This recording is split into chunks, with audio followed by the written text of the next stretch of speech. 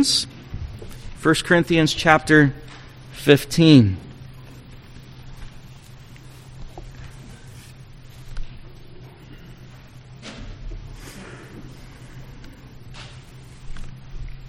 First Corinthians 15, we'll be reading two different portions of this text. It's maybe helpful to have a brief introduction before we dig into this letter. The question that this passage will answer for us today is this, and maybe it's a question you find yourself asking throughout the week. How is it possible to persevere in the Christian faith? Living in a world that's broken by sin, struggling with the sin that I find in my own heart and in my own life, how is it possible that I might persevere in the Christian faith?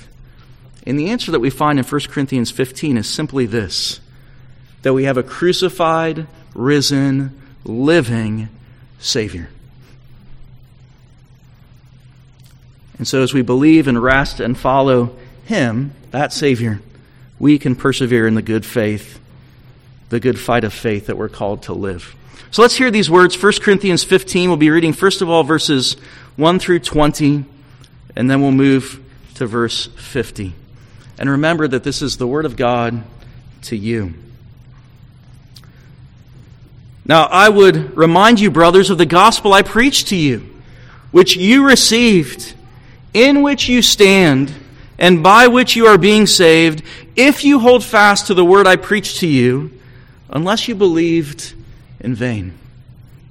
For I delivered to you as of first importance what I also received, that Christ died for our sins in accordance with the Scriptures, that He was buried, that He was raised on the third day in accordance with the Scriptures, and that He appeared to Cephas, then to the 12. Then He appeared to more than 500 brothers at one time, most of whom are still alive, though some have fallen asleep. Then He appeared to James, then to all the apostles. Last of all, as to one untimely born, He appeared also to me. For I am the least of the apostles, unworthy to be called an apostle, because I persecuted the church of God. But by the grace of God, I am what I am. And His grace toward me was not in vain. On the contrary, I worked harder than any of them, though it was not I, but the grace of God that is with me. Whether then it was I or they, so we preach, and so you believed.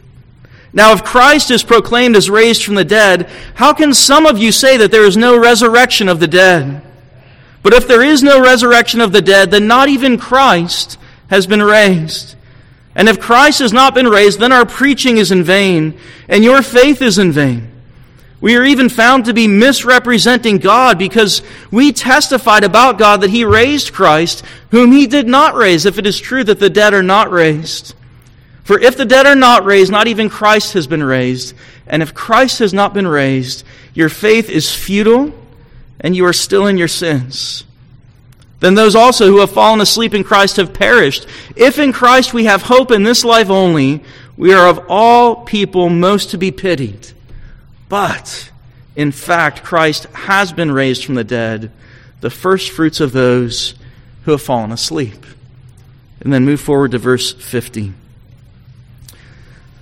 I tell you this, brothers, flesh and blood cannot inherit the kingdom of God, nor does the perishable inherit the imperishable.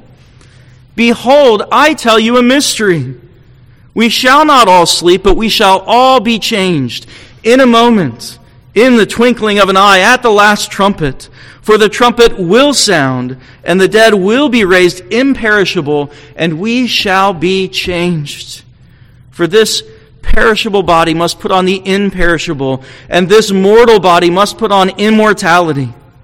When the perishable puts on the imperishable, and the mortal puts on immortality, then shall come to pass the saying that is written, Death is swallowed up in victory. O death, where is your victory? O death, where is your sting?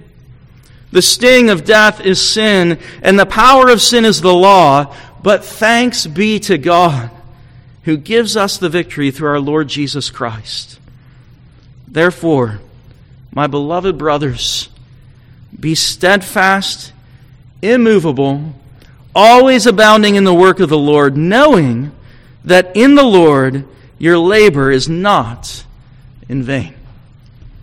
And thus ends the reading of God's perfect word. Let's go to the Lord in prayer. Lord God, we ask now that as we consider your word, that you would fill us with your Holy Spirit and cause us by that same Spirit to believe your promises and to keep your commandments. We pray this in the name of Jesus. Amen.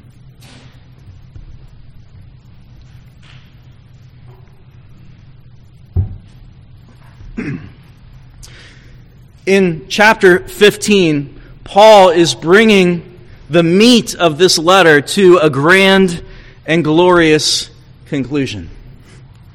There's another chapter, and it has lots of details in it, but really the meat, the theological heart of this whole letter finds its climax in chapter 15, and I think its practical climax in particular in verse 58. Paul began this letter with the foolishness of the cross. He told us that the whole focus of his ministry was simply this: proclaiming Jesus Christ and Him crucified. Chapter 15 begins in that same place. Verse 3, it tells us that Christ died for our sins. But praise be to God, the message doesn't end there at the cross. Chapter 15 gives us the rest of the story. An empty tomb, a resurrected Christ, a living Savior. And when you get to verse 50 of chapter 15, you read of the victory that Jesus Christ won by His death and resurrection. A victory over sin, a victory over death, and a victory over the great enemy, Satan. And if you're in Christ, if you're trusting in Him, that victory is yours. And with that in mind, this whole direction of the letter, finding this great and grand conclusion in the resurrection of Christ, you might expect Paul to finish with verse 57. It's a great conclusion, isn't it? Thanks be to God who gives us the victory through our Lord Jesus Christ. If I was writing the letter, I'd probably end there. The hope of the resurrection. Transformed bodies when we'll all be changed and made like our Savior. Paul doesn't end there. He goes on to say, therefore, my beloved brothers, be steadfast, immovable, always abounding in the work of the Lord, knowing that in the Lord your labor is not in vain. Why does Paul do that? Why does he continue with verse 58? I think it's because he's doing the work of a pastor. He's meeting the Corinthians where they are. And by the power of the Spirit, he's meeting us right where we are as well. Still on the earth. Living life in a fallen, broken world. Living life in a place where it's frustrating and filled with sin. And where we're struggling with the sin in our own lives as well. And in that context, he gives us this exhortation. He gives us this encouragement in verse 58 to persevere, and he tells us how we can do it. How can a Christian persevere in a broken and fallen world? By living in light of the fact that Jesus is alive. That he was raised from the dead, that he's reigning and ruling right now at the right hand of God. And therefore you can know that your labor is not in vain. One of the greatest blessings in life is to enjoy the fruit of hard labor. To know the satisfaction of a job well done. And to celebrate that. You labored over a cheesecake. It looks so good. But you don't just look at it, right? You eat it. You enjoy the fruit of your labor. An artist labors over a painting or writing a piece of music, and they don't finish it and put the paper down. They play the music. They look at the painting. And they get a glimpse of the beauty of God's creation. You're given a project at work. and your boss tells you how significant it is to the task at hand, you spend hours, and when you finish, your boss is pleased, your coworkers are impressed. It's a good thing to be able to enjoy the fruit of your labor. Of course, we also know the other side of living in this world. Those hard tasks that seem as if there's never fruit to enjoy, or rarely fruit to enjoy. Chores that never seem to end. You spend hours cleaning the kitchen, and 10 minutes later it's dirty again. Endless piles of dirty laundry. You mow the yard, and it starts growing immediately. You pull the weeds, and more weeds come up in their place. You finish that work assignment, and your boss says, "We don't need that anymore." It's the frustration of life in the world in which we live. But our passage points to an even more frustrating and more difficult thing: the toil of living a Christian life in a fallen world. Making godly choices that in the eyes of the world seem foolish. Pursuing an eternal weight of glory that seems as if it has very little payoff in the moment. That struggle against sin, whereas you try to kill sin, you take a step forward and it seems almost immediately that you take a step backward. You share the gospel with an unbelieving friend and they reject it. You train your children over and over again, and sometimes it seems as if the results are very small. That's the futility of life to which Paul speaks in verse 58. It's why he tells us that our labor is not in vain, because so often it seems as if it is. And he gives us an answer, and it's simply this: since Jesus, your Savior, is alive, you can work diligently for him with steadfast confidence, knowing that your labor has eternal value and eternal reward. You can work with confidence, knowing that your labor has eternal value and eternal reward, because Jesus is alive. And that's what we're going to consider this morning. We'll see it in 3 parts. First of all, we'll see a foundation for Christian living. Secondly, we'll see a call to action, activation for Christian living. And then finally, we'll see the motivation. First of all, a foundation for fruitful Christian living. And it's quite simple, actually, in the context of this chapter. The foundation is simply this: you have a crucified, risen, living Savior. I think you even see that in verse 58. Now, you might look at verse 58 and say, where does it talk about the resurrection of Christ? I think you see it in that very first word, therefore. In other words, Paul's saying the whole letter, especially chapter 15, but really the whole letter has been driving us toward this point. This verse provides the practical theological conclusion of the whole letter. Paul has in mind everything that precedes it. He's saying because the gospel is true, you can live in this way. And he reminds us, first of all, or calls us to remember the gospel. You see that at the very beginning of chapter 15. Now I would remind you, brothers, of the gospel I preached to you, which you received, in which you stand, and by which you are being saved. He's reminding us of the centrality of the gospel for the Christian life. I will remind you. In other words, he's saying, don't forget the gospel. When you struggle against sin, when you struggle to live a Christian life in a fallen world, never forget the gospel. He has a particular message in mind. He tells us that it's something that he received and that he's called to preach. It has historic roots as he describes it for us. In verses 3 and 4, twice he tells us that the content of the gospel and the work of Jesus Christ is all according to the Scriptures. In other words, it's God's plan before the foundation of the world, laid out in the Scriptures, fulfilled in the person and work of Jesus Christ. That's the gospel. Do not forget the gospel. He reminds us as well that the gospel gives us the promise of a present Savior. He tells us that very clearly in verses 5 through 9. I always find these verses remarkable that Paul stops to tell us all the people that the risen Savior visited before he ascended to the right hand of God.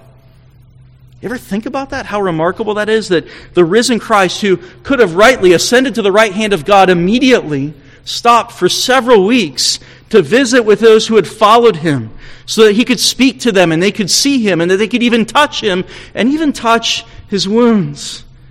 To remind them that they have a present Savior who's always with them, even to the end of the age. So it's a gospel with historic roots. It's a gospel that has the promise of a present Savior. And it's the gospel that's been given to us, communicated to us by Christ through the apostles and the prophets. And it's that gospel that you and I need each and every day. We're saved by it. We stand on it. We hold fast to it. That's what he's telling us in verses 1 and 2. And then, as if to kind of remind us in a different way, he asks, or he makes this statement, unless you believed in vain. In other words, keep on believing the gospel. Don't stop rehearsing the gospel. This is what unites us. It's what gives us strength as we live the Christian life. So he tells us to remember the gospel. Then he tells us what the gospel is. You have in verses 3 and 4, I think, one of the most simple and clear summaries of the gospel in the whole of the Scriptures. If you ever wonder, how do I share the gospel with an unbeliever? Memorizing verses 3 and 4 is a good beginning to learn how to speak about the gospel. Here it is, verses 3 and 4.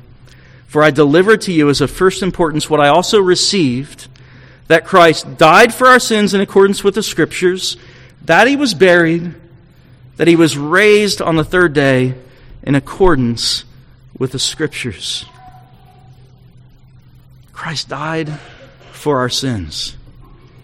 Don't miss that phrase, for our sins. There's the problem, our rebellion against God. That calls forth the curse of God, the sins which have as their wages death.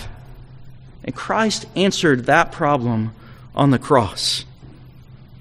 We sing it this way sometimes. In our place, condemned, he stood. He died the death that our sins deserved. He bore God's wrath. He paid the penalty for our sins in full. If you're trusting in him, he bought you with a price. Christ died for our sins. It goes on to say he was buried. I wonder how often we think about the fact that the eternal Son of God rested in the grave. We celebrate Good Friday. We celebrate Easter. Do we think about Saturday? The eternal Son of God in human flesh truly died. His body rested in the grave. He continued under the power of death for a time, all to bear the weight of the guilt of our sins, to pay the penalty due for our sins, for my sins, for your sins, for the sins of all those who believe and trust in him. Christ died for our sins. He was buried. And then he tells us he was raised on the third day. Gerhardus Voss, in writing about the resurrection, wrote these words. I think they're really helpful.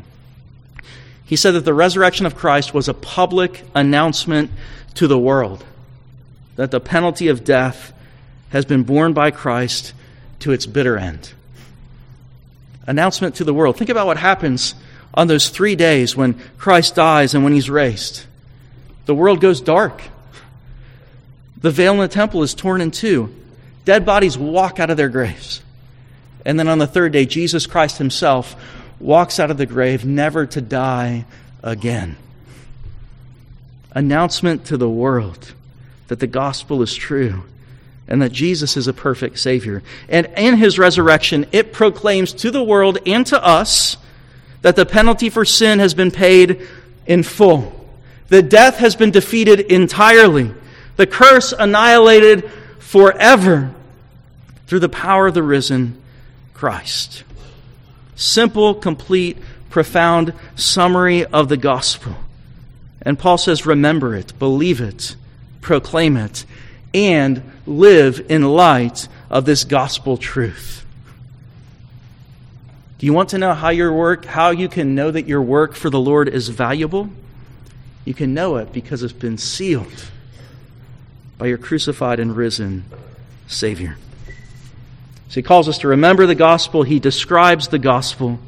And then he talks to us about the victory of Christ's resurrection. We see that very clearly beginning in verse 50.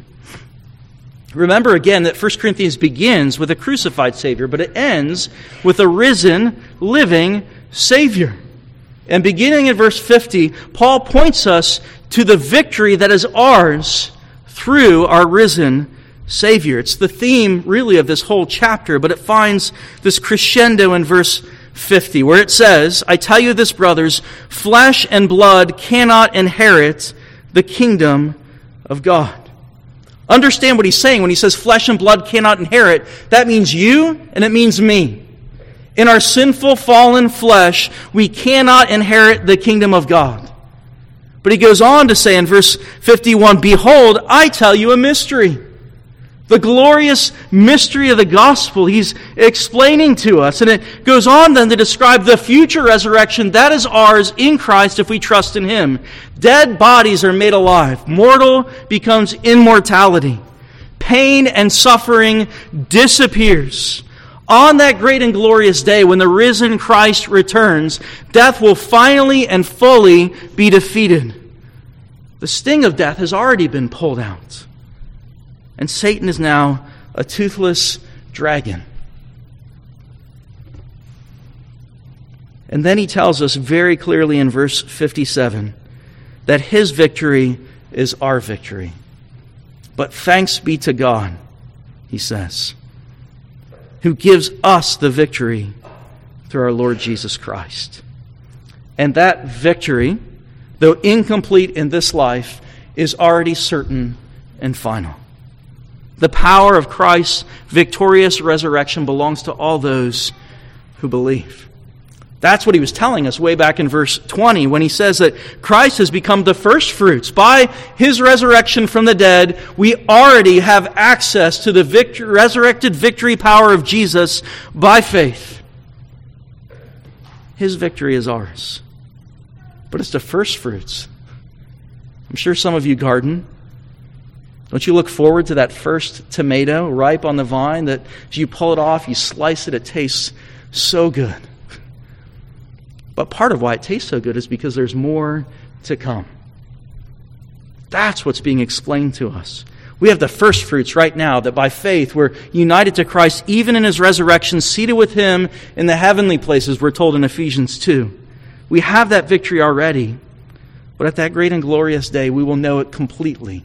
There'll be no more death, no more suffering, no more tears, no more pain, no more sin. We'll look on our Savior's face. Paul is telling us that Christ's resurrection is your resurrection, and because that's true, everything about the Christian life is different. You live in the light of Christ's resurrection, and you live in the power of His resurrection. That's the foundation. But then we see a call to action. That foundation then strengthens us and activates us in the work of the kingdom of God. Verse 58, it says, therefore, my beloved brothers, be steadfast, immovable, always abounding in the work of the Lord. By the power of the risen Christ, He calls us to be steadfast. That word means firmly settled. In fact, if you look back at verses 1 and 2, it tells us that we're called to stand in the gospel, to hold fast in the gospel. He's bringing that back now and saying, you can be steadfast. As you live the Christian life, you can be steadfast if you fix your gaze on your resurrected Savior. If you remember who Jesus is, the eternal Son of God who took on human flesh, and if you remember what He's done and what He continues to do by His death, resurrection, and ascension, fix your gaze there, and you can be steadfast. You ever watched a gymnast perform on a balance beam? I'm amazed by it. But notice what they never do. They don't look at their feet. They look at their feet, they'd fall. So they're going straight, they're looking ahead. As they spin, they look at the beam, but they never look at their feet. That's something of the image here. Take your eyes off yourself and fix your gaze on your Savior. with this one word, steadfast, Paul calls us to anchor all our hopes, all our confidence in our Savior. Don't turn from Him. Don't waver in your confidence in Him. Don't compromise the truth of the gospel. Be steadfast in Christ. You ever wonder why the Scripture warns us so often about the temptation to fall away and calls us to remember? It's because we're so prone to forget.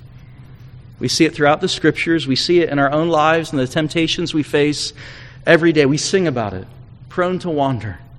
Prone to leave the God I love.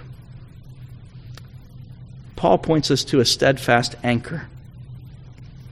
We have that same call in the book of Hebrews 6 verses 19, where we're told that we have this as a sure and steadfast anchor of the soul.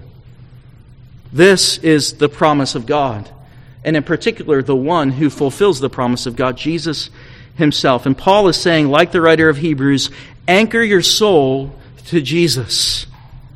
We have this, we have Him as a sure anchor of the soul. So be steadfast. He goes on then to say, be immovable. This is a second image. It's stronger. It's a more forceful image. It has with it the idea that it's impossible to be moved. Have you ever stood on a pier at the ocean? As the waves are crashing, you see sailboats in the distance that are being tossed to and fro. You see a strong swimmer who thinks they're swimming in a strong line, but they're being pulled to the left and to the right. But that pier, hopefully, never moves.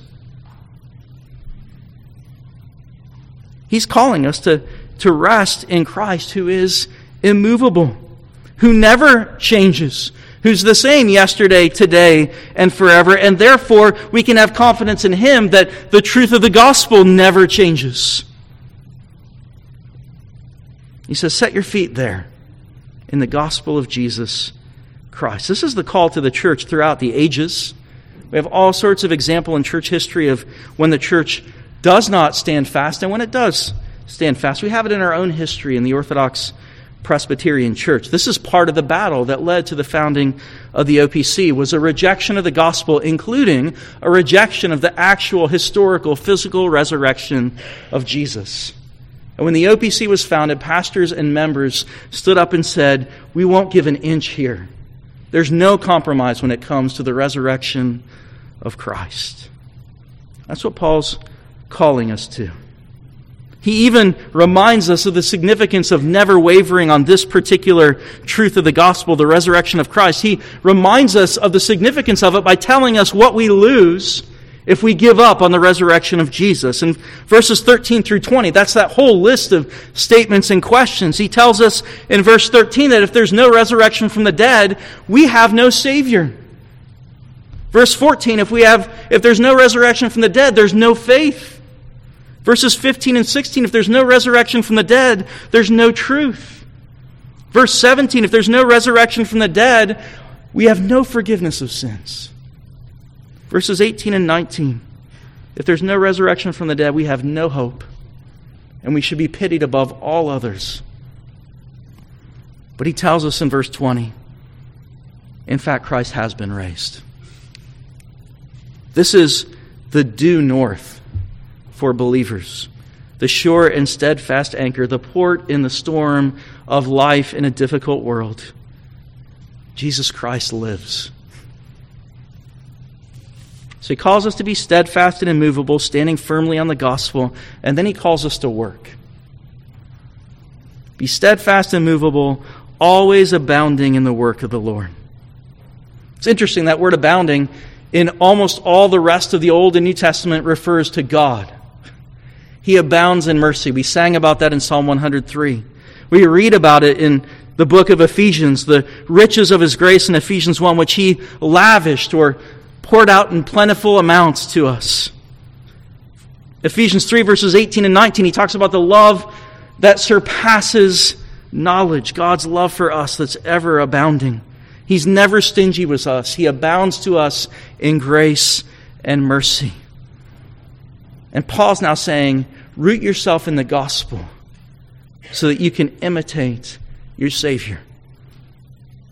And you can imitate your God, who did not spare his own Son, but gave him up for us all. He calls us now in Christ to abound in generosity in the work of the Lord, to give of our time, to give of our talents, to give of our treasure, and to give even sometimes in ways that seem to be too much and too great in the eyes of the world.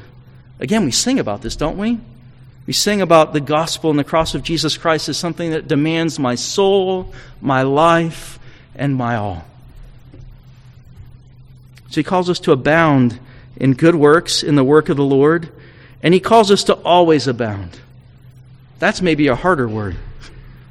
Not just when it's convenient, not when I have more time or more strength or more energy, which as you grow older you realize you don't get those. They don't come. Always abound right now and all the time, and abound in the work of the Lord.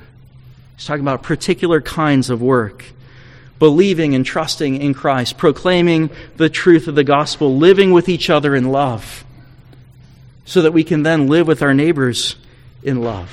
Fighting against sin, both within us and sin in the world in which we live. And in this kind of work, we're called to always abound, to give of the best of our time and our talents and our treasure, to do that work in the name of the Lord. So we have the foundation, a risen Christ. We have a call to action, to be steadfast and immovable, always abounding in the work of the Lord. But then the passage ends with words of motivation. We see that at the very end of verse 58. Knowing that in the Lord your labor is not in vain. Here's where Paul, as a pastor, directs his pen right at our hearts. He knows the struggle and discouragement of life in a fallen world. He knows that it often appears as if our labor is in vain, that it's futile, that life often seems pointless, sometimes helpless, and sometimes even hopeless. And with that in mind, he says that we should abound in the work of the Lord because we can know, you can know that your labor is not in vain. Notice he's saying you can know in this way, with the same kind of confidence that you know that Jesus Christ died and he lives for you. With that same kind of confidence, you can know that your labor for the Lord is not in vain. You can know that your labor for the Lord is not in vain because the grave of Jesus is empty. You can know that your labor is not in vain because the Lord Jesus Christ lives. That over 500 souls saw him walk the earth after his resurrection. You can know that he's alive because of how he changes you by the power of his Holy Spirit and conforms you more and more into his image. You can know that your labor is not in vain because Jesus swallowed up death in victory, because he removed the sting of sin, because he has power over sin, and because he's defeated death. For all those reasons, you can know that your labor is always useful and it's never futile. We know it as well because of what we read in Revelation 19. I want to end there. If you have a copy of the Scriptures, you might turn there. Revelation 19, verses 6 through 8. We have there a picture of heaven. The marriage supper of the Lamb, that great and glorious day after we are raised with new bodies and we enter into the presence of God and look on the face of our Savior. And it describes that day in this way, beginning in Revelation 19, verse 6. Then I heard what seemed to be the voice of a great multitude, like the roar of many waters and like the sound of mighty peals of thunder, crying out, Hallelujah! For the Lord our God, the Almighty reigns. Let us rejoice and exult and give him the glory. For the marriage of the Lamb has come, and his bride has made herself ready. It was granted her to clothe herself with fine linen, bright and pure. And then listen to these words. For the fine linen is the righteous deeds of the saints. You can know that your labor is not in vain, because one day, by faith in Christ, you will stand no longer in faith, but by sight, and be clothed even, not just in the righteousness of Christ, but even in the fine linen of those deeds that you did in the power of the resurrected Son. Friends, do you need that encouragement today? Do you need the encouragement to know that your labor is not in vain? That even as you fight against sin, a battle that you often feel as if you're losing, that you can have victory?